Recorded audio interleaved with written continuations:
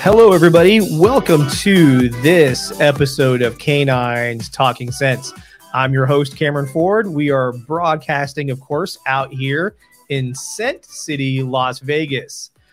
On today's episode is somebody who I've known for a lot of years. We had heard each other's names quite a bit, have crossed paths, sometimes in front of each other or behind each other. It just kind of depended on the timeline.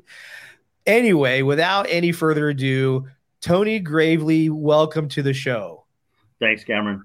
It is pretty wild of how much our paths have intertwined, and we've actually it's funny how we're doing it via a podcast of catching up on so many people that we've known together and worked together side by side, just never in the same room at the same time. It's wild. It really is. We were talking before we went on air here, and it was like I was saying, it was like a memory lane trip.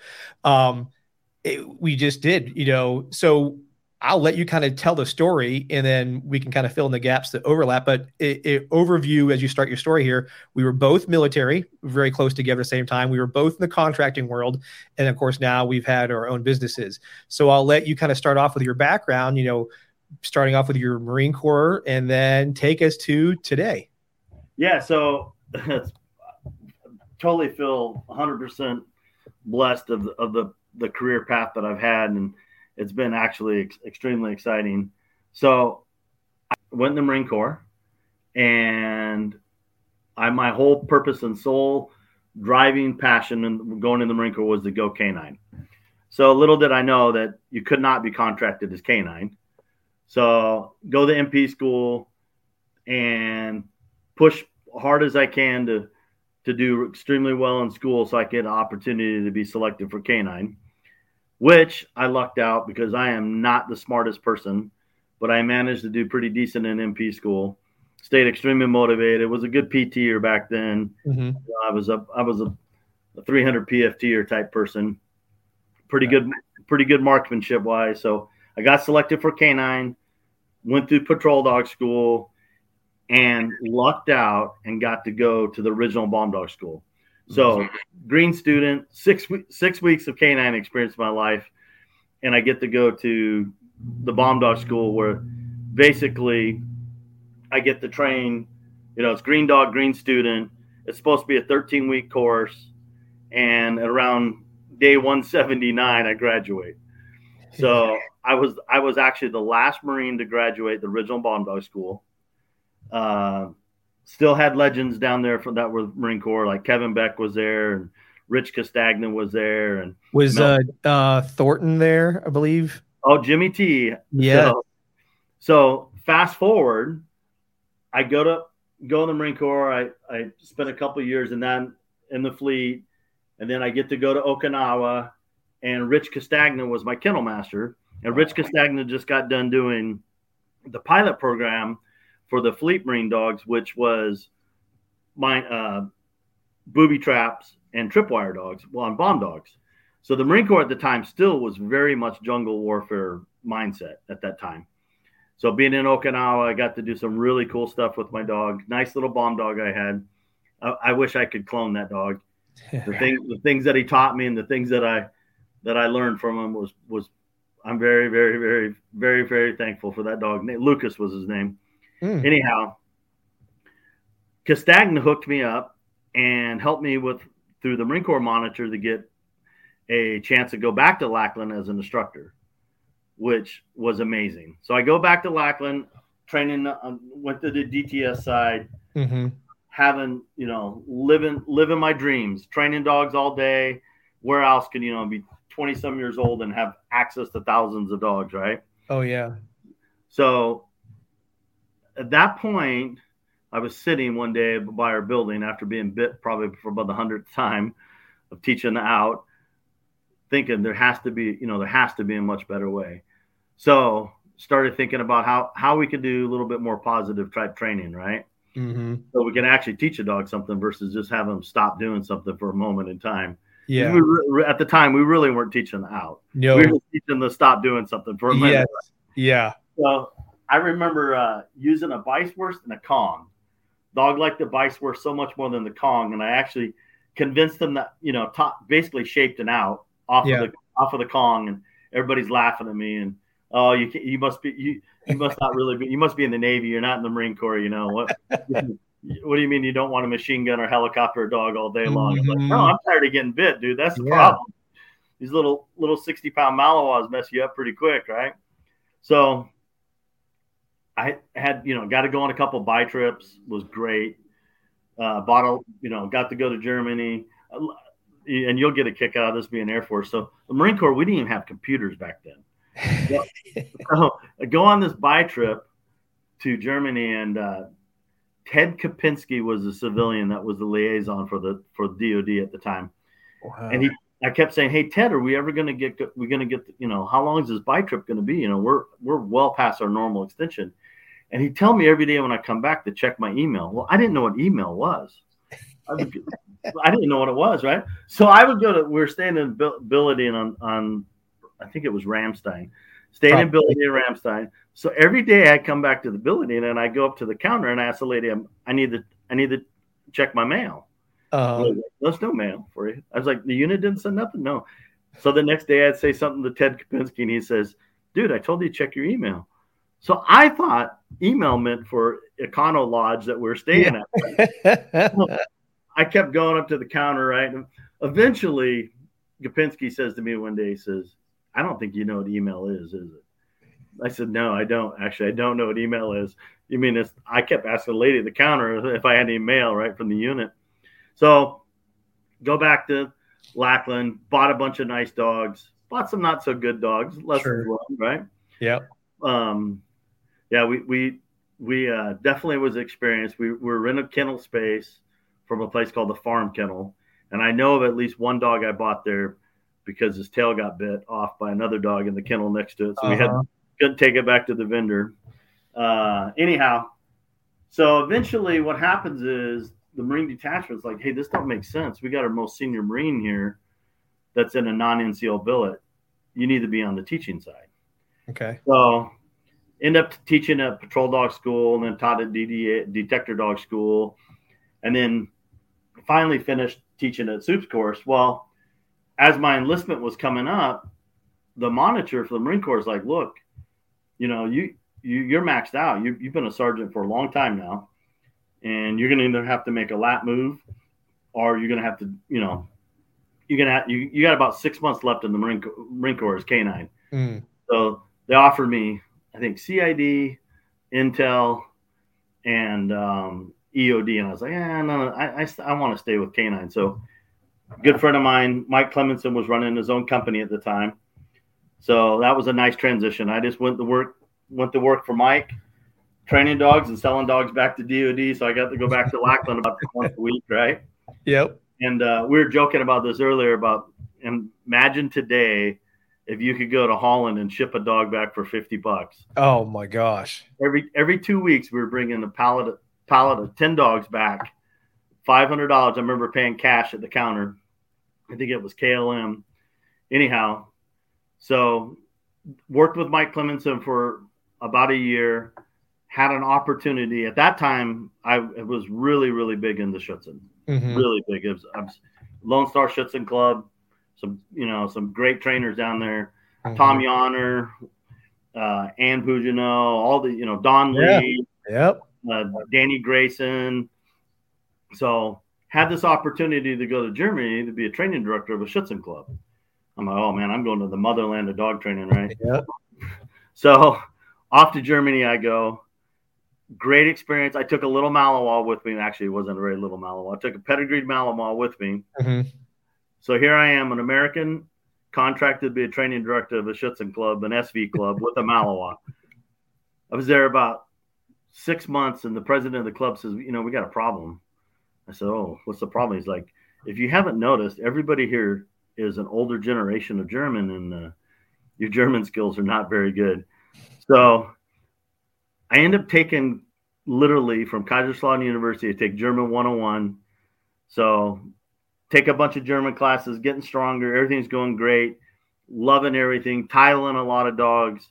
Having a lot of found some phenomenal trainers. Hagen Mueller, um, some super Thomas Ziegler, got to train with like Bernard Flinks. The first time I saw Bart Malone was at the Kaiserslautern Stadium. He was doing Dances with Malinois back then, the big demo. And I remember at the end of the demo, Wolfgang, the president of my club, says, "Did you understand everything?" And I says, "Yeah, I think it was all in English." But Bart, I was so into his demonstration that I didn't even realize Bart spoke perfect Hochdeutsch, perfect German. So I understood every single thing that happened. Great time, great learning. Learned a lot about drive, temperament, and character of dogs. That's for sure. Problem was I was like starving. I wasn't making any money. I was doing BH and Schutz and ones for breeders, just to make enough money to, eventually I couldn't live off of beer and Wurst only. So although I did pretty good on it for at least 4 years. So I ran into an old student of mine, and he says, "Hey, you ought to try this contracting world. There's a bunch of contracts in the Middle East." And this is pre 9/11. So I go from there. Within 2 weeks of meeting him and talking to him, I was in Kuwait. So worked in Kuwait for quite a few years. Crazy thing was, this was pre 9/11. So we were already supposed to expand the contract at the time. I think we were adding four more dogs at the time and 4 more handlers. Well, then about that time, 9/11 happened, and everybody knows that's been involved in the dog world. Post 9/11, the dog world flipped upside down. Yep. We couldn't. I was trying to control where we were buying our new dogs from. Of course, obviously, I wanted to go back to Mike Clemenson because that was my old buddy. But Mike was so backlogged because his business was going crazy at the time. So sitting in this big meeting, the director of security at the time says, "Well," he looked at me and says, "You still have contacts in Holland?" I said, "Well, of course. So, still have contacts in Germany and Holland." And he's like, "All right, Tony's just going to train their dogs." Well, lo and behold, I'm like, this guy's pretty ballsy here just to make statements like Tony's just going to train their dogs and stuff. He doesn't even know me. Yeah. So at the end of the meeting, he says, "You don't remember me, do you?" I said, "No, I'm really sorry, sir. I don't." He says, "I was a group commander that the 341st fell under, and I remember you because you were instructor of the year." Oh, wow.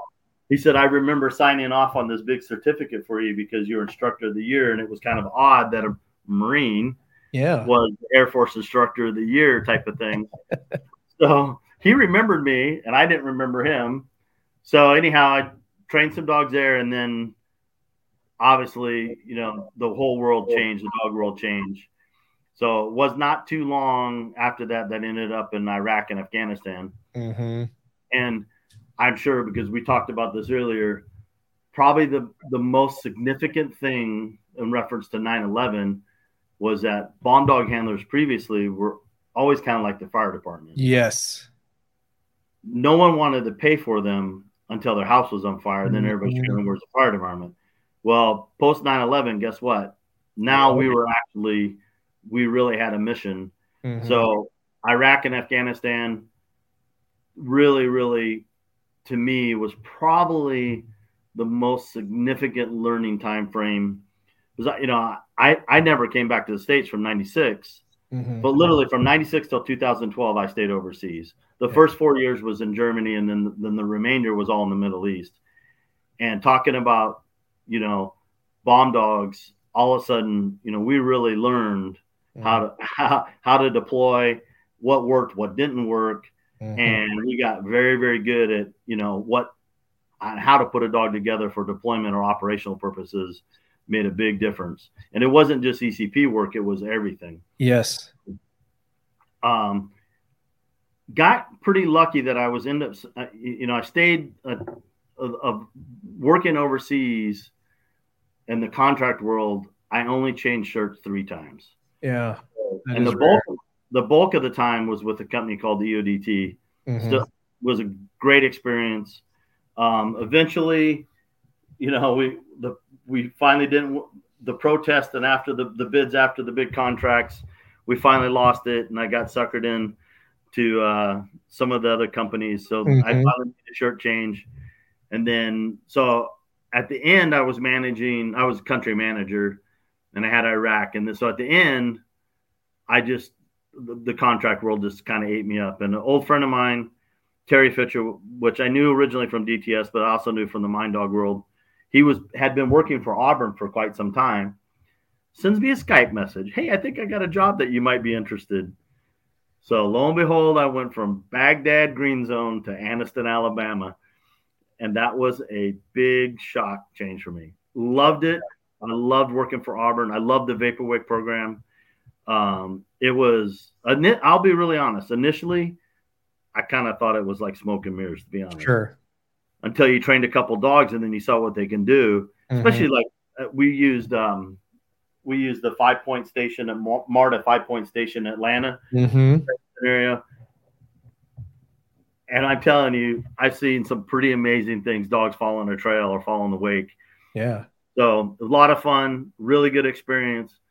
But probably one of the most significant things that happened to me when I was in Alabama was Don Blair. Oh, I'm sure you know. Oh, yeah. Don He's been on the podcast. He says, hey, at the end of this month, you're going to go with me to Birmingham and you're going to judge a foo-foo dog trial for detection. Literally, that's what Don said, a foo-foo dog trial, right? So I'm like, all right, this sounds pretty cool. This is pretty fun, right? Yeah. So it was in Birmingham, and if I remember right, it was a Nosework 3 and a Nosework 1 trial. Okay. And not that we might not have consumed some adult beverages on Friday night until probably the wee hours of the morning for quite some time. So sorry about that. No worries. So anyhow, long story short, I'm pretty sure the trial I judged the first Saturday was a Nosework 1. Mm-hmm. And I think that probably was as rough as I was feeling from may have consumed some adult beverages the night before. As rough as I was feeling, I was totally blown away. And I still remember the dog.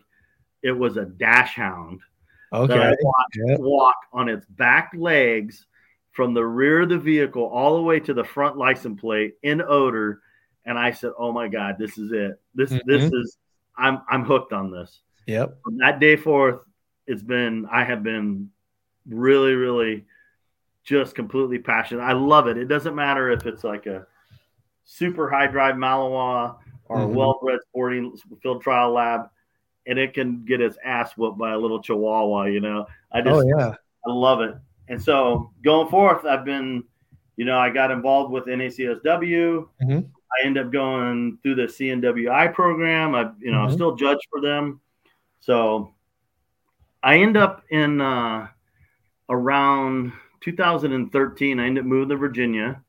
I went to work for a company out there. We were doing the IDD program, the off-leash labs. Yep. Which phenomenal deployment of a bomb dog.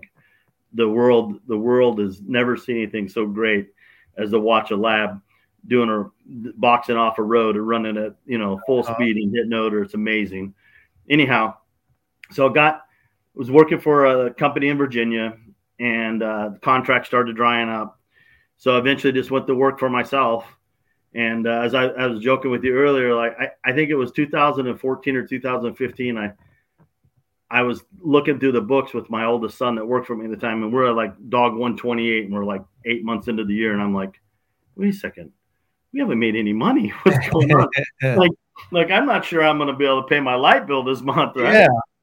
So I just got a little bit more involved in the sport world, as far as the, and then AKC added scent work, which I'm a judge for them. I'm an expert judge for them, and going forward, it's just been amazing, actually. And the things that I've learned, it's funny. Initially, in the companion dog world, I was taking everything that we had from the professional world and putting it in the companion dog world. Yeah.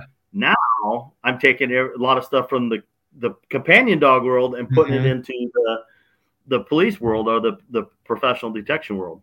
Yep. So I also still work for some friends of mine started a company, a canine company, Global Canine Protection Group. So I still work full time for them. I'm a canine director for them. So we're mainly doing under the TSA program, the cargo screening.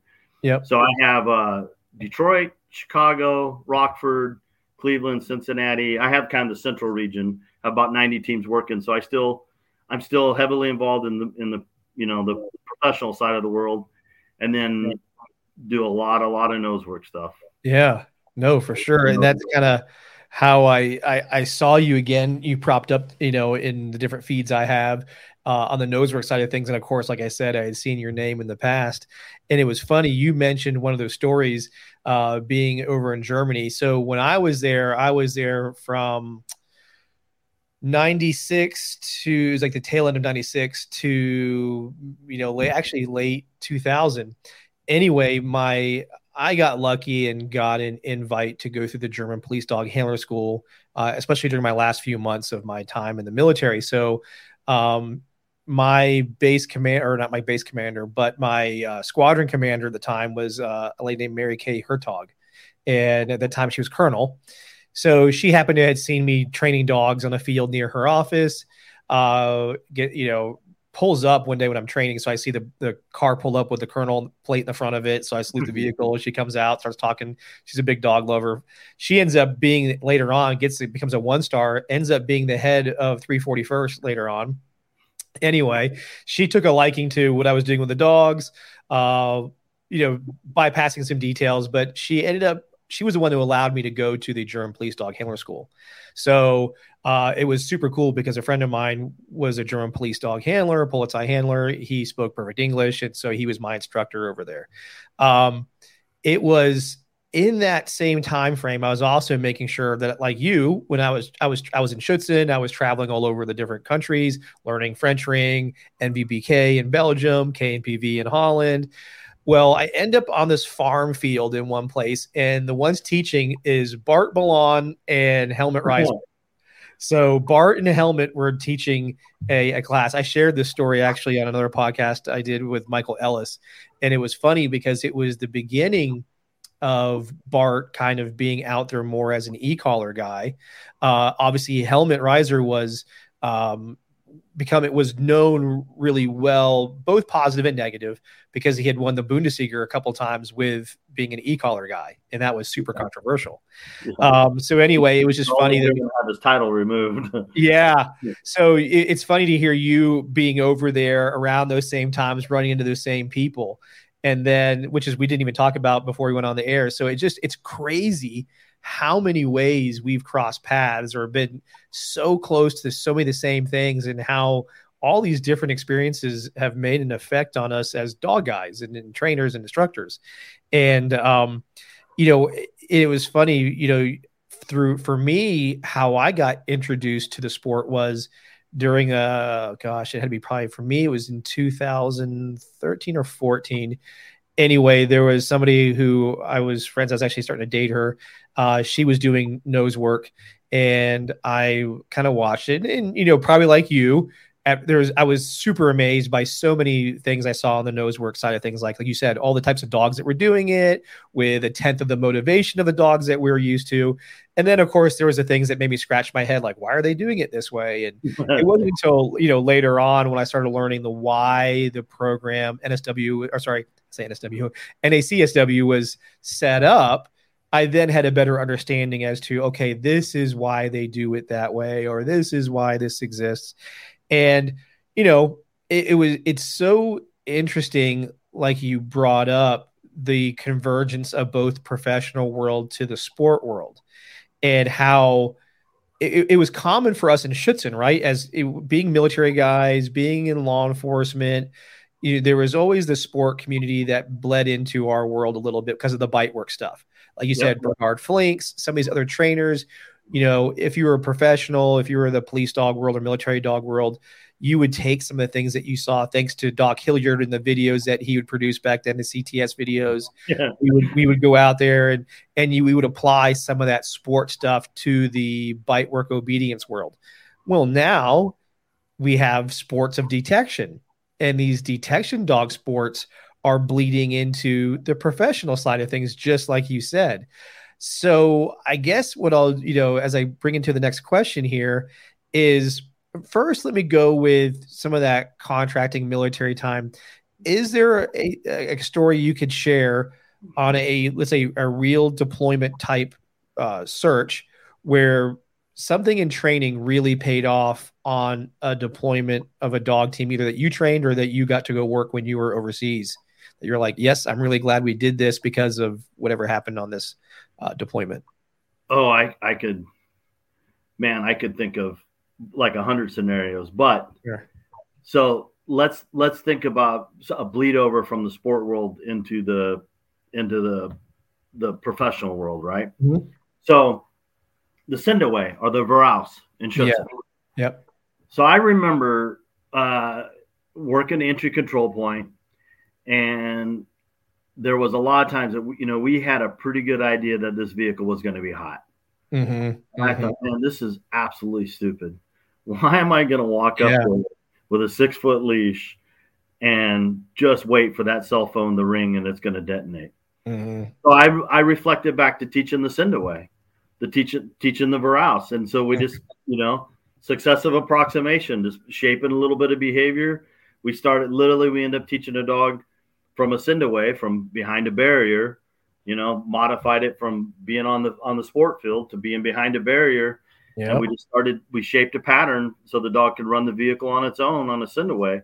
And it worked out. And that was 100% bleed over of the Veraus, and no different than we did it. We used it for building searches. We used it for everything, but it was a nice bleed over from the sport world of, how to transition something from that we learned from the Schutzer field to a deployment scenario. And honestly, it was a lot safer, and it worked really, really well. And of course, we had drivey dogs that knew the task really well. And we just shaped the pattern, and it worked really well. So that's definitely one scenario I can think of. Has there been something like a deployment where you guys found something and you were like, man, that whatever training aspect paid off because whether it be the indication or, like you said, distance, just something unique? Yeah, 100%. It was I can think of the vehicle perfectly. Okay. It was Liquid Pettin. Okay. Wow. Which was, and the crazy thing is that we taught ring the bell in a sense. Okay. So on the Sendaway, dog would go check the vehicle. The vehicle was clear. The dog came back to us. So basically ringing the bell, or what I would call ringing the bell, right? No different than rounding a blind. Yep. Well, the dog actually didn't final because the scent picture wasn't 100% the same as what it knew, but the dog would not leave the vehicle, just kept circling. And, you're watching from a distance. And so you can't really, you can't necessarily see the dog's mouth from the distance and so forth, but you could definitely tell the dog was in odor.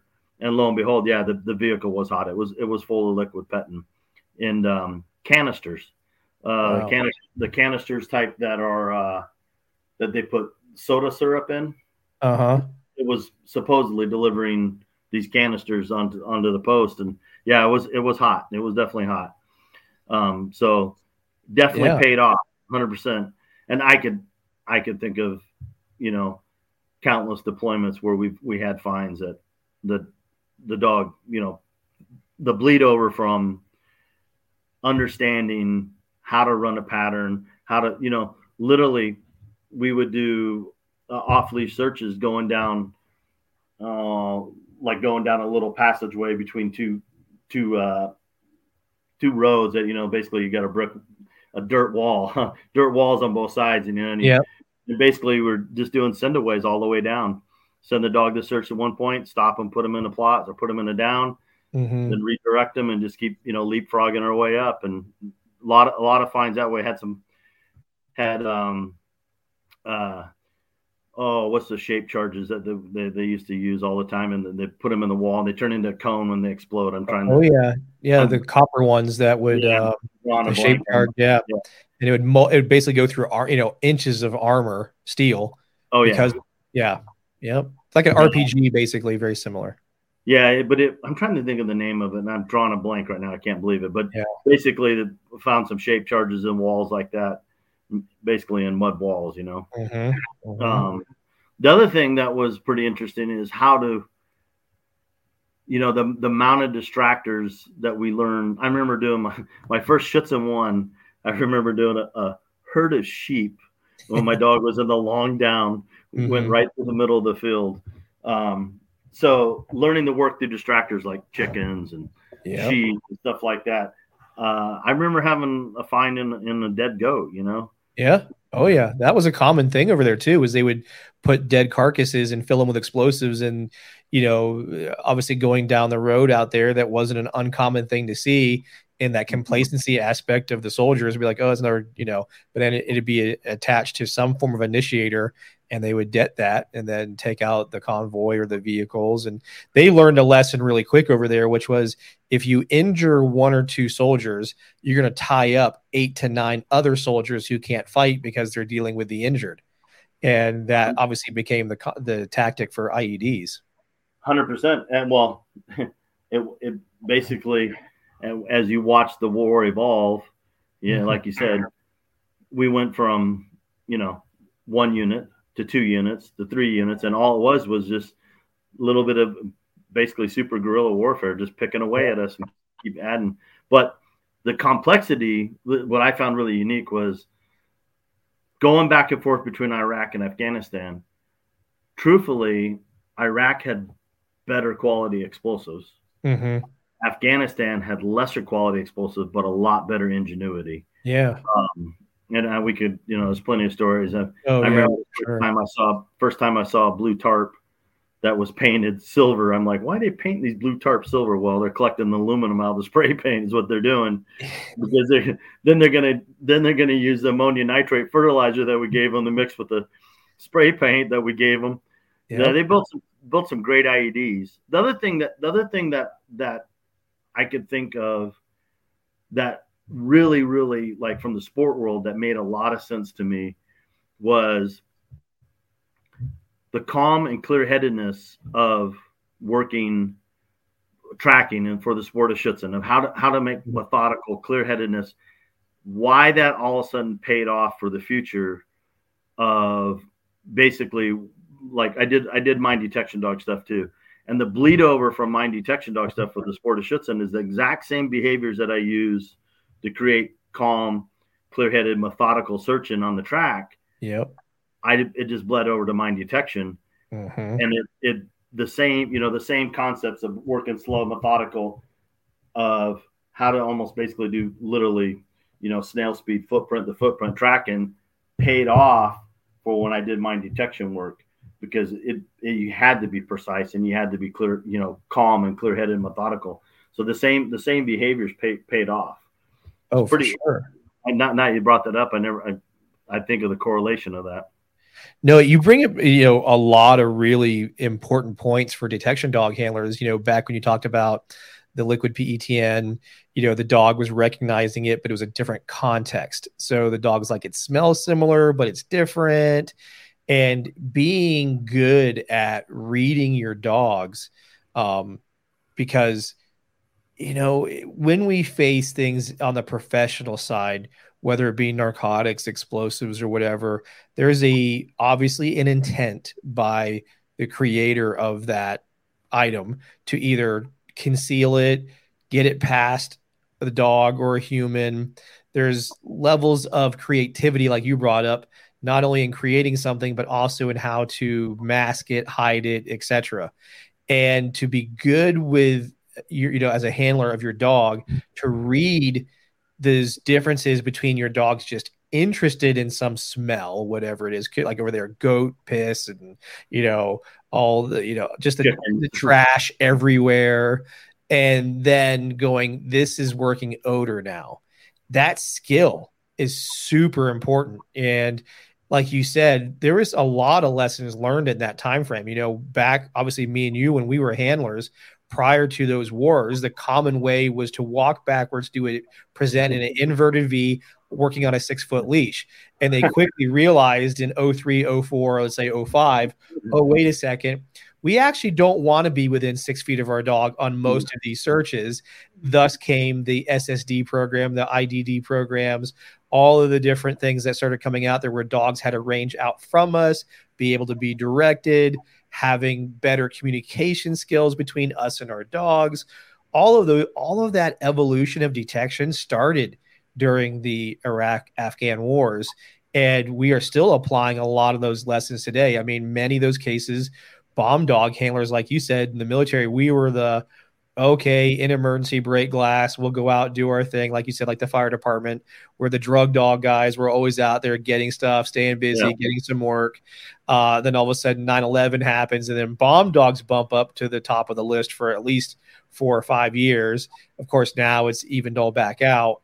But, the biggest things I look at that time frame, let's say the early 2000s to the 10s or so, we really had to evolve. That's where detection, to me, evolution started really happening, and it came out of the necessity in lessons learned of war and how to be better.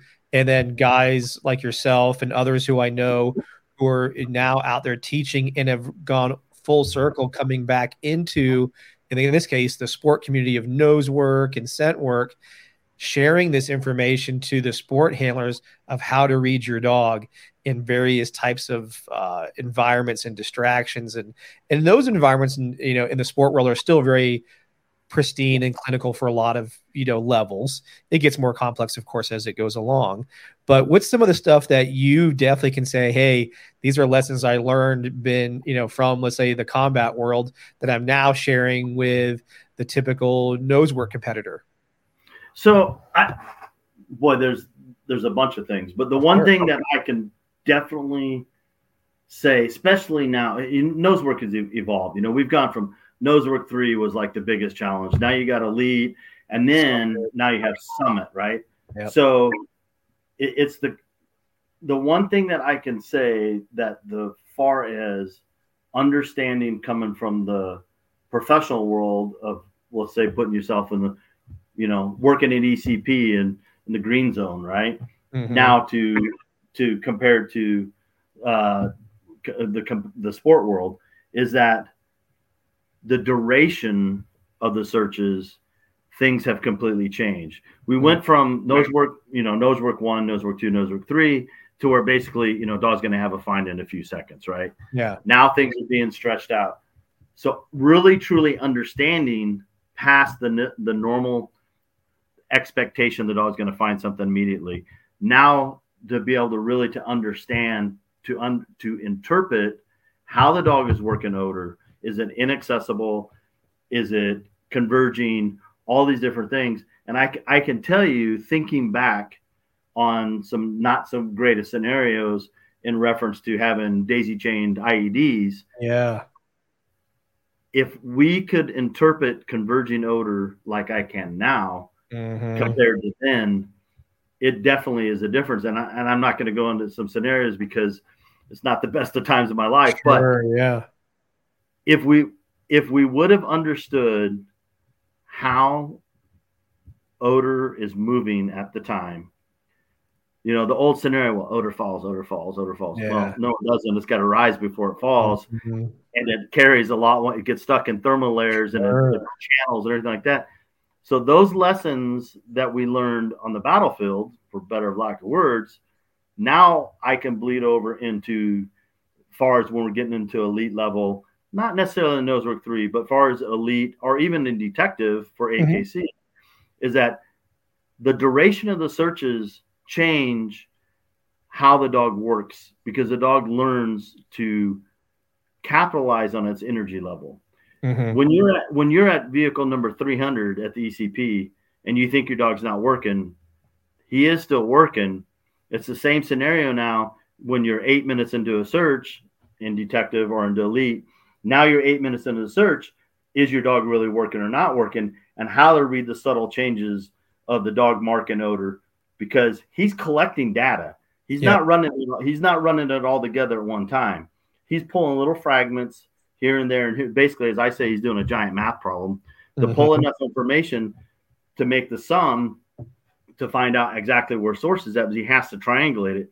And it's the same scenario that happens when you're working a long search overseas. That information, the subtleness, you have to be on your game all the time to paying attention to what's happening. And that, I would probably say, is probably the biggest lessons learned coming from overseas, is how to pay attention to the small little moments of communication that we never ever thought about before. Probably the most damaging thing that's ever happened to the detection dog world is having a final response, because it's not going to happen. Yeah. They're always going to have a final, especially when the sim pictures say, or it's inaccessible. Yeah. Or the dog he can only pull 2 of the numbers, and he can't find the third number to make the triangulation. You're going to have to start doing some math.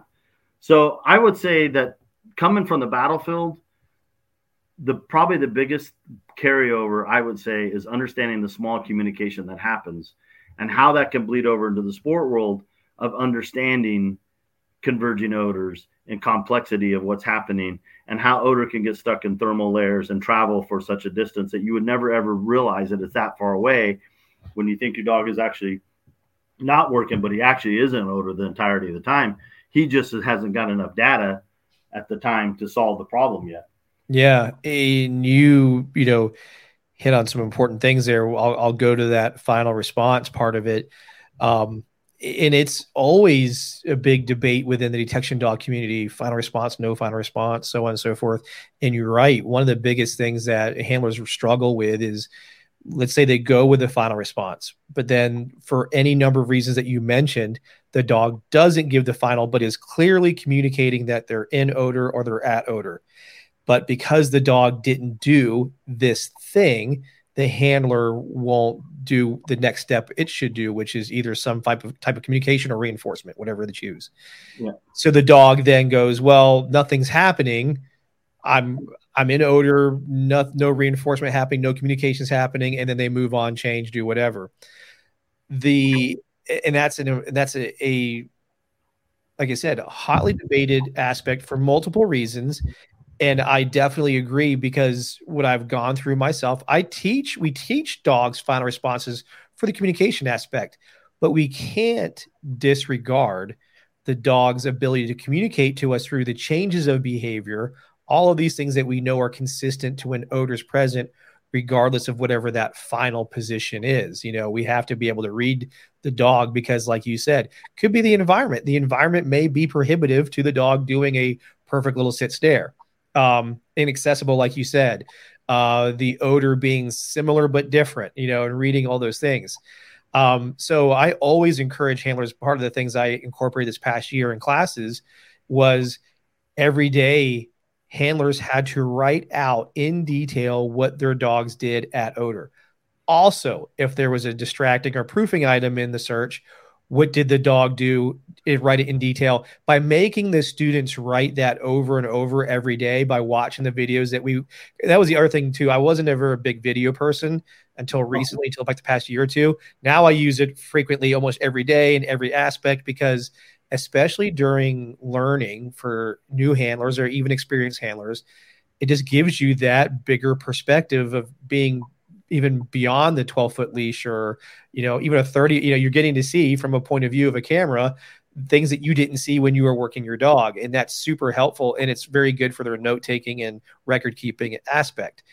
The other thing that's totally not related to this part of the conversation about alerts, one of the things I see from the sports side that is a problem type thing is the time, being rated how fast you find stuff.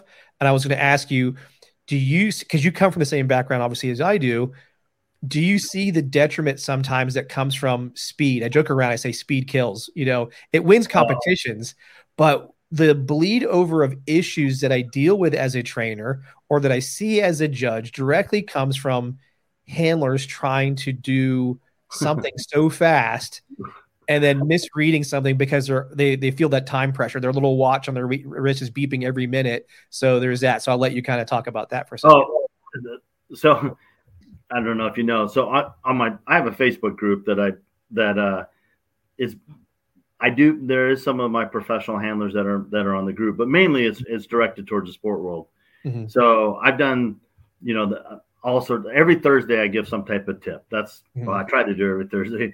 Sometimes I miss. All right, I'll be honest. Of course, right? Yeah, no, I get it. So I try to do every Thursday. So it's funny you talk about videotaping, because that was last night's thing. But going back on what you talked about, time. Yep. That is probably the most significant difference from the professional world Mm-hmm. to the sport world. If you take and I've done it before, just as a scenario, I take a typical dope dog handler and give him a time limit, and he does the stupidest things that he has never done before in his life. The biggest one that I see, and I laugh about this people all the time, is, there's so many variables. Do you have the wind to your advantage? Is the AC on? All of a sudden the cooler turned on, the refrigerator turned on. Now it's pulling air. So there's so many different variables in reference to time.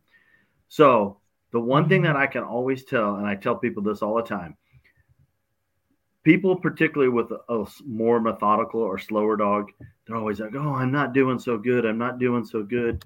I'm worried about the time. I promise you get the nose work 3, and the slow methodical dog will prevail in the long run. So the mistakes that I see handlers make in reference to time is, one, they almost don't even reward their dog, because they're such the 2 seconds that it gives them to give a little piece of food actually kills them in the long run, because the dog's not even done eating and they've pushed the dog off. They don't understand the dog has to have time to process everything that took place. There's also, there's recovery time. There's all sorts of things that can be involved there. But the biggest thing that I see people make mistake is that, one, they almost don't reward their dog because they're trying to go so fast. Mm-hmm. 2, they become so hasty in trying to be fast that they don't have any observation skills themselves, and they skip whole portions of the room. 100%. And that, obviously, if the dog never had an opportunity to be in the portion of the room to find a hide, they just can't do it, Mm-hmm. So I see that speed, in a sense of your statement, speed kills. It definitely does. And in return, the hectic, crazy dog that seems to have all this energy, in the long run, actually is going to be really slow. Oh, yeah. No, and that gets misconstrued a lot too, is, I know obviously from the time frame that we've been doing dogs, on the professional side, the initial thought was, I want these crazy, really highly motivated dogs because they would run through a brick wall to get their toy. And now people like us realize, no, that's not the most desired thing, because those are usually the least mentally flexible dogs. It takes so much management just to work with a dog like that. And that hecticness creates a lot more issues in detection. Dogs start just offering behaviors because they're just trying to figure out, get the reward. Like, what do I have to do? So here's this. I know you like a sit, so here's a sit. Or just constantly reading the handler for information of, oh, when are you going to grab your toy, and all the telegraphing aspects. And that's something that I also see happen in the sport world quite a bit, is where I guess I see this more, which is the dogs manipulating the handlers a little bit more frequently because they know their dog so well. These dogs aren't just kennel dogs. These dogs live in the houses. They know how to push the buttons of mom or dad. They're really good at cueing their handlers. We always joke around how, handlers cue their dogs, but I see quite frequently now the sport world really growing is dogs that will do things to cue their handlers to then, so they can see the handler grab a toy or reach for the pouch or do whatever. Like, look, I sniffed and I looked at you. And there's that learning curve that those handlers go through, because in that communication of everyday life, those things mean something. Then all of a sudden now on a search for nose work or scent work, it becomes confusing because the handler is like, well, I know these behaviors mean something to me in our communication style, but the dog is doing this to get the reinforcer or get the handler to do something to tell them that they're right. But it's an interesting little cycle that kind of develops sometimes, and I'm sure you've seen it. Oh, I make a joke. The companion dog, most people that are involved in nose work or scent work, they've had the dog since it's 7-8 weeks old, right? Yeah. So it's lived in the house. Like, literally, I think if mom thinks I want the remote control, the dog will walk over and pick up the remote control. Mm-hmm. Mom doesn't even have to think it, right? Yeah. Or doesn't even have to say it. So when you talk about dogs, the problem, the challenge I see is that handlers miss the communication that initially was given. And because the dog is so compliant and so willing to follow, well, I guess Super Stiffer Mom says we're not finding Birch today because she's missed it 3 times, what I told her. And now the dog is completely ignoring it because it feels that Mom doesn't want to find Birch today, or whatever the case may be. Or the opposite. Well, Mom says that we still need to be searching in here, so I'm going to stay in this room, and eventually I'm going to offer something, and you're going to get that alert that you're after. The crazy thing is, going back to circling back to the professional dog world, I have had, especially on the more so on the NARC side, but I've had my fair share of fines on the bomb dog world. I will tell you that of all my years, I had fines prior to Iraq and Afghanistan, the bomb dog world. But I will definitely tell you that in all the years of searching with either as a handler or as a supervisor managing, I've only ever had 2 final responses. And I think the first one, we actually, a craziest scenario, we'd actually trained in the building the week prior. Okay. So it just was so contextually perfect for the dog. Yeah. And we had not trained in the same part of the building, but we had been in that building training the week prior, right? So it was like the picture perfect scenario for the dog to have success. And the dog did offer a final response, probably more so because we were so slow at calling it. And the dog eventually kind of just got frustrated with us. And then the other one was the same type scenario we had ran. It was a sticky bomb. It was a sticky bomb scenario on the bottom of our little anti-personnel mine that they use a washer timer, right? Yeah. So we had ran this drill so many times that I think contextually it was just perfect for the dog to offer a final response. Yeah. Other than that, because there was no explosive that we had directly trained within that containment. You know what I'm saying? There was components of the same stuff, but nothing exactly the same. So the scent picture was familiar, but really that was stretching it, to be honest. So that was when you talk about final responses, those are the only 2 final responses of all the years of working bomb dogs that I've had. I've had a lot of calls off change of behavior. I've had a lot of calls off bracketing that were successful to covering a device, but the final response was never there. And that is what I find that I really, really actually enjoy from the sport dog world is that most people don't have a formal final response. Sure. They have alert behaviors and they have behaviors that coincide with the dog sourcing or finding the point of source, but they don't have technically what I would consider a conditioned final response. Yeah. Which in return, I think builds a better handler for reading their dog. Oh, without a doubt, because they, like you said, they get really good at learning those nuances that are predictive to the odor. Like my dog does this at odor, which the professional side always waits for that TFR. And they're like, well, my dog didn't do this yet. And, where that, like I said, the sport handler really knows those little nuances of behavior. This is what my dog does at odor. And that's one of the things I take in to share to the professional side is that importance of knowing all those little minute behaviors. And then on the sport world side, I share with them how having a indication as part of the training sequence sometimes just helps them get a little bit more committed to odor, but it's not really required. I just use it as one of the training techniques to say, I don't require them to have it, but I just say, here's why we do it. Here's something. And of course, there's some that are really dedicated and they jump into it. They say, yeah, I do want this, but I do also understand my dog doesn't have to give this for me to call, which is really good to take away. Is like, hey, I may do in training some sit or whatever. Where we get into the weeds sometimes, and my trainer that works for me, Natalie, harps on this a lot when she works with students, is whatever it is, maintain your criteria. Because what happens is when the criteria constantly changes, the dogs get confused and the handlers are confused because they're not being consistent. Because then when you become inconsistent as a handler, the dog then becomes inconsistent because there's no predictability to the reinforcer. Which was it? Was it this that got it? Was it that got it? So that ends up having that confusion feed off of each other and causes some of those issues.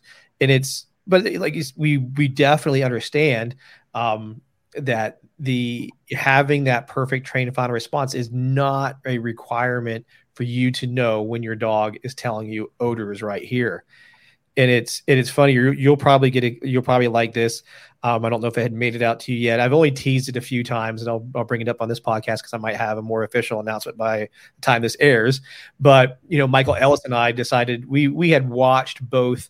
We've been and seen the sport world and the professional world, and we saw what we liked, but we also wanted to dive into what the sport people really want, which is sometimes a challenge about odor and a challenging environment. So I was actually out at his place. He does Mondio Ring. So being out there in Mondio Ring, as you know, is a lot about the environment being used against the dog and the decoy doing things against the dog. And that's how it's graded. So I was sitting there going, that would be really cool to kind of use the environment like it is for real in the professional side. You can't predict what the environment's going to do to your odor or what your dog may have to do to tell you it's there. So where the sport world right now is more predictable with some of those things, but not all of them. But I also wanted to fix the problem that I felt, which was the time thing, being graded on how fast you find things. So in short, what we came up with, we're calling Mondio detection, which is going to be every environment is always going to be different. So when you go to trial, the trial over at this location may be set up this way. The trial at the next location could be different types of obstacles or things that dogs have to go through to tell you there's odor there. How you are judged by the judge who's there is seeing the dog's commitment to odor, how well the handler reads the dog, and how well the handler and dog search their area, whatever the designed or the assigned area is. And that's your scoring, not how fast you find it, not, these other things that tend to be a detriment at times, big picture wise, but it's going to be based on commitment to odor. Can the handler read the dog, and can they search their area thoroughly? That's your grading, because that's really what real world is about. And it'll include sometimes significant blank air. But here's the best part too, is it's not going to just be the essential oils. It's going to be drug dogs, bomb dogs, HR. All of these other odors are going to be in the search space. So now we have built-in distractors to other dogs. You're not going to always deal with that, lack of a better term, pheromone reaction of alerts, because now it's going to be in different areas. The part that I wanted handlers to be able to enjoy is to watch each other compete. You can't right now. So what you'll be able to do is, if your discipline is not competing, you can watch the other disciplines run that area. So if the drug dogs are running, the nose work dogs can watch, or handlers can watch. If the bomb dogs are running, the drug dog, it allows a lot more interactive and fun and like camaraderie aspect. And it hits the core points of what we want. And you for sure will be one of the judges. We're not going to make it an association. That's the cool thing, is we're not going to make it a sport. It's going to be more like your Tough Mudder kind of thing. It's just an event. It's just Mondio detection event. It's going to be held in Anniston, Alabama. And here's what we're going to do.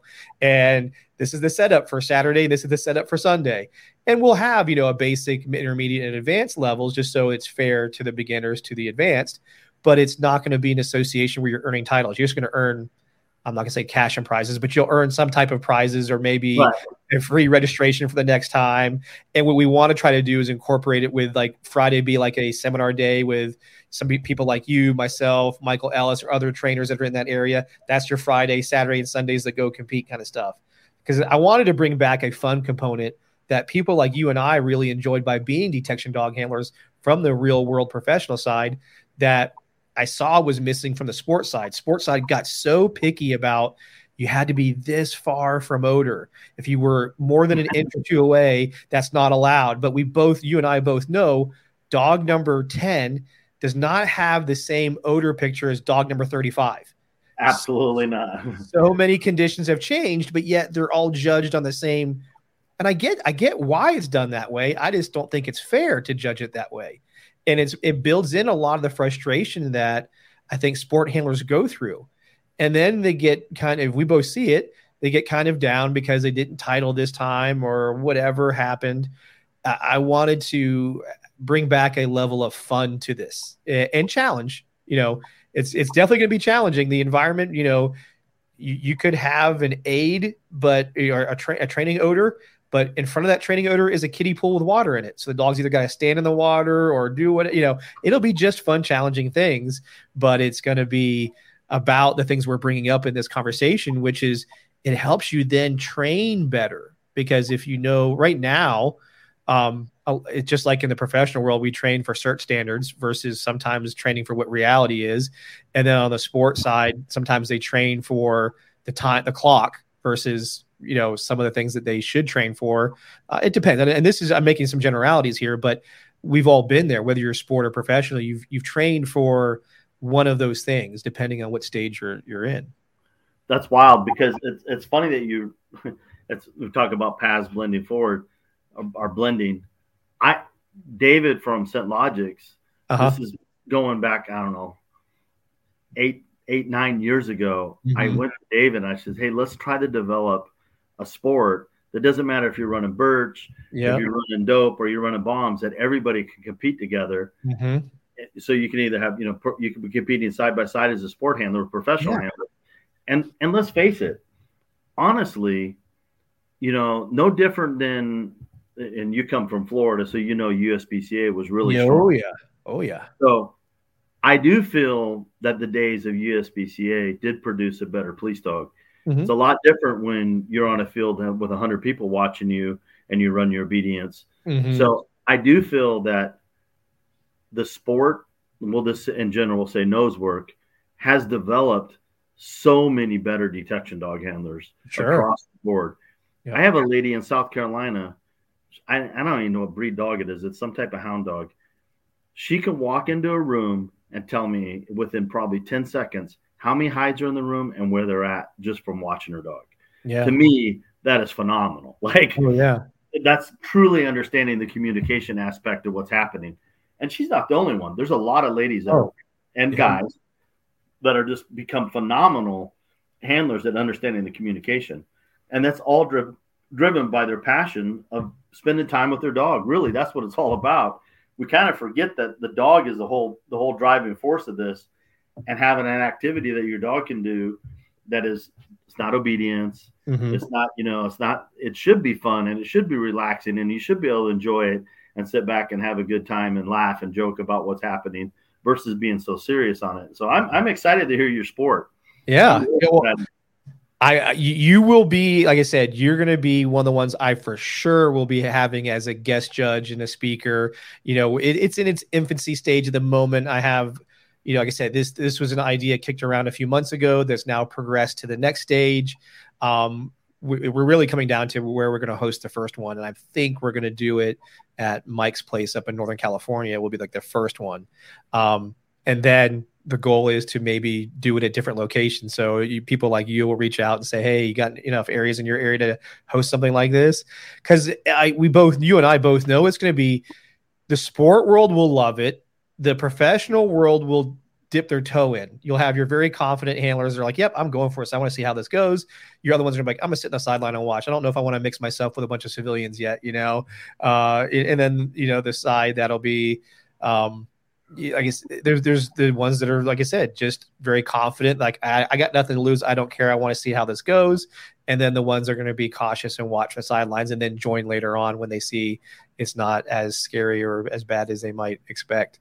And the biggest goal I want out of it too is that cross-pollination that automatically happens from an event like that, where both sides get around each other and, learn from one another versus going, hey, I'm standing on my side of the fence, you guys stay on your side of the fence, and that kind of stuff, which, luckily enough in some seminars that I get to go do, there is that good mixture of people. And I'm sure same for you. And that's where a lot of the best conversations come from, is like both sides kind of hearing from each other. Cause at the end of the day, many of them realize they share the same problems. The struggles are the same. the struggle is the same, and and you being on both sides. So we're both come from military, law enforcement background. So you've seen the challenges of trying to take the civilian side to the law enforcement side. Yeah. It's in a sense, it's kind of a closed network. And the lessons learned from the civilian side bled over to the law enforcement side can really be contributing to help. Yeah. But it's a lot of times it's met with a resistance. So this will be exciting if you can break the barriers down there. Yeah. And it's something that'll take time. And, maybe the initiative for some will be like they get to win something that they really like, whatever the prize happens to be for, let's say, the top 5 positions or something.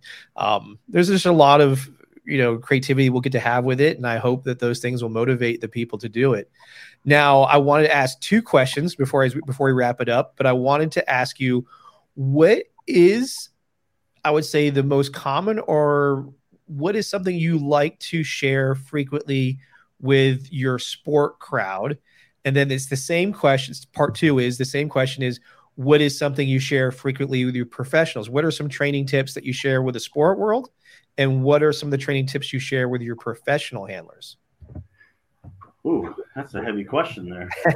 Because they're almost the same, really. There definitely is. That's why I was asking. I'm curious to see what things you separate sometimes. So I'll start with the professional side first. Okay. The professional side, to me, so I'll take the program that we're working on right now. The bulk of my handlers that work, that I'm oversee their training and so forth, and actually I have trainers, so I oversee the trainers type scenario. But the bulk of our challenge is complacency. Yep. So they're searching cargo, and it's, a lot of times they work in the exact same warehouse. The same type freight looks the same over and over and over. Over. So the biggest challenge that I see is them having the expectation to find something. Yes. So it's, in a sense, it's like, I call it the factory worker mentality. You're punching with it. You're standing on the factory line and you're just punching. You do the same thing over and over again. Yep. So the one thing that I really try to emphasize to the handlers is, I don't care what method your dog was imprinted. Classical conditioning bleeds over. An uncontrolled biological reaction is going to happen if you want it to or not. Can you interpret that communication that happens even if the dog doesn't want to offer it, but is going to offer it because of classical conditioning? That uncontrolled biological reaction is going to happen. There is going to be a change of behavior no matter what way you look at it. Can you have enough expectation to see that? Because without the expectation in your mind, or programmed in your mind to see it, you will not see it. You could look at something 100 times over again and not see it without having the expectation. So that would be probably the biggest thing that I press with the professional handlers, is that I don't care how your dog was imprinted. It could have been done the marker. It could have been done through retrieve. It could have been done. You could, whatever way you want. Classical conditioning bleeds over no matter what way you look at it. And there's going to be some form of, better for lack of word, uncontrolled biological reaction. No different than if I took a shot of Patron right now, I would quiver and hit the back of the throat, right? I cannot make that not happen, right? Yes. Now, it's going to happen. So that's probably the biggest thing, is battling complacency for the professional handler. They have to have the mindset they are going hunting. Yes. You're hunting for odor. Your dog knows that game, and can you build the expectation to see it yourself, and the dog have the expectation to find something? That would be the number one thing that I press with the professional handlers, is that you cannot be complacent. You have to see it no matter what way. And it's your trade. It's your craft. Have some pride in it. Yes. If you don't, not everybody's meant to be a dog handler. Let's face it. It's, it's more than cool stickers and having a canine on the side of your car, right? You have to have, it's a lifestyle. It's not a job. It's a lifestyle. So I would say complacency, have the expectation, and understand that there's going to be a change of behavior if your dog encounters odor, if you like it or not. And Yeah. it's up to you to recognize that. So that's what I would say on the professional side. Okay. On the civilian side or sports side, I would probably say the number one thing that has kind of been my theme lately is that the capability that your dog has is so beyond what we can even imagine that you have to, no different than a Stinger missile triangulating on those locked on. Your dog has the same ability to triangulate odor and is doing a giant math problem that we can never ever fathom how it's happening, and how to watch the communication, and how can you support your dog because you're hunting together as a pack. How can you support your dog in that process to get their prey, in a sense? Yeah. And that the same scenario there. It doesn't matter if your dog was conditioned through a marker or conditioned through retrieve or through pairing or whatever you want to call it. It is still hunting behavior, and it is based out of prey, no matter what way you want to look at it. And your dog has the ability to do math problems that we can never, ever have. We couldn't develop a computer that could do it as well. So can you interpret the communication that's given, and how do you support your dog in that role to get their prey? So that's my biggest pushing thing. I call it doing the math, or whatever you want to call it. The dog is pulling information. I call it marks. You'll see the dog searching, and then some people say the dog is cataloging. There's all sorts of different terms. Sure. The dog is gathering data. If, let's say the dog walks in and there's 3 hides in the room. One's birch, one's anise, one clove. Each one of those hides has a numerical value to the dog. There you go. And the dog has to find enough numbers. So, if I wrote 2 plus blank equals 4, you automatically throw 2 in there, right? So the dog is doing the same scenario. He's pulling, each time he pulls information, he's pulling a numerical value for each hide. And how does he do the math to get enough information to solve the problem, to do the triangulation? And it's up to the handler to realize what's happening and how to interpret that communication to, in return, support the dog in a manner that they can solve the problem. Yep. I'm going to bring up something that I know you must get, because I know I do. So when that dog comes into that space, and I'm going to keep this in the category of sport dog, but it does happen in both.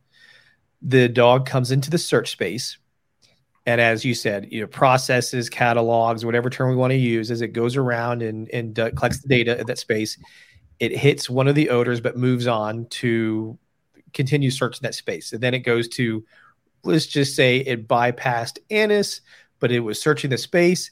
It goes over to birch, alerts at birch. The handler definitely saw something obviously over at anise, but the dog went to birch. What's your way of answering that question that comes up of, why does my dog seem to pass by this hide or this odor and seems like it's searching for X, whatever that is? How do you typically address that or answer that question for your clients? Well, we don't. First of all, they have probably processed every hide in the room at the same time. Oh, sure. From the doorway. So I wouldn't necessarily say there's contributing factors to this. I was going to say it's a broad question with a number of different reasons why. So a scenario that I've seen a lot lately that happens is people in return, because they're worried about competition. So they get the Nosework 3. They think this is going to be this magical, hard converging odors with deep inaccessibles. And what they end up doing is they condition their dog to ignore the easy hides and only work the hard hides, because that's what they put the dogs. They put that in the dog's mindset. Yep. I would say that just because the dog processed the birch hide first over the anise doesn't mean that he's not still working the anise. Of course. And you have to afford the dog the opportunity. You have to recognize that was 2 separate hides. And I have figured out some telltale traits on when a dog is working converging odor, when he's working inaccessible. So, and also you need to take genetics. A Springer does not work odor the same way a Malinois does. Yep. Herding breeds always want to come at source at an angle because they're going to cut the flea, the prey, right? Sporting breeds always do it in an arcing manner. It's in their nature to arch, to come out and arch and come back. So if it's an inaccessible hide, almost always the dog will extend the bracket on one side before going to source. If it's a herding breed, it'll do it linear. If it's a sporting breed, it'll do it in an arch. If they're converging, because the dog is doing the math problem and he's pulling values for each one, what's going to happen is the dog is going to anchor off the first hide it's found. It's up to us to keep our mouth quiet and not make an interruption of the math problem. Because what they have to do is they have to separate out. There's going to be 20s for both of them. There's 20 for Annis and there's a 20 for Birch. So he pulled 120. And he's like, oh, wait a second. Here's a 20 again. Is that the same 20? So he's got to go back and anchor off the initial hide he found. I call it anchor. Basically, they work it and leave it, right? The difference is if they truly are converging and you keep their mouth quiet, the dog will not ask to be paid when he anchors off the hide. If it is not converging, the dog will ask to be paid.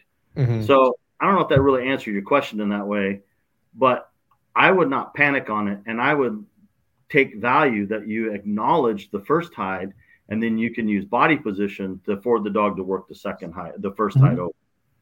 Yeah, well, you brought up, like you said, there's many different things to this equation. One of the things I share frequently is, you tied into it a little bit, is reinforcement history. What's the reinforcement history for? Is it that particular odor? Is it, like you said, is it position? There's a number of different things where the reinforcement history and or value plays a role into why this happened, whatever it is. And understanding that will help you how to potentially solve the problem. Like you said, you brought up the important part of genetics. Well, genetically, my dog likes to do this. And then another one is that. And then add into, hey, this dog has had, I'm just throwing numbers out, 300 finds of Birch and about 60 of Annis. Let's throw into the complexity of, oh, well, my kit, I keep all my odors together. But in this case, this kit odors were separate. So the contamination level, back to our thing we talked about earlier with the liquid PETN, there's a difference here. So the dog's like, yeah, I kind of know, but this one I definitely feel more comfortable with. So there's like, just in this little example we give, this is why it's always, when I do seminars, I know for a lot of attendees, and I'm sure you deal with it too, they want if they can, a specific answer to solve the problem. And it's never that easy because it takes time to look at some of these things and really delve deeper into the why, because then that'll help us on how to fix it or how it's happening. And this is the part I truly love. It's like, it's being an investigator in a way, like, hey, why am I seeing these things? I need to work through these problems, diagnose a little bit. Okay, try this, okay, there we go. That seems to work. But this is the tough side on the professional. When the professional side comes to you with some of the same problems and they want to work on things, the downside that they have to face is, okay, we're working on it today in training, maybe next week, or only a 3-day seminar I'm there for. And then they still have to go work calls between. They still have to go do real deployments where they're not going to apply these things.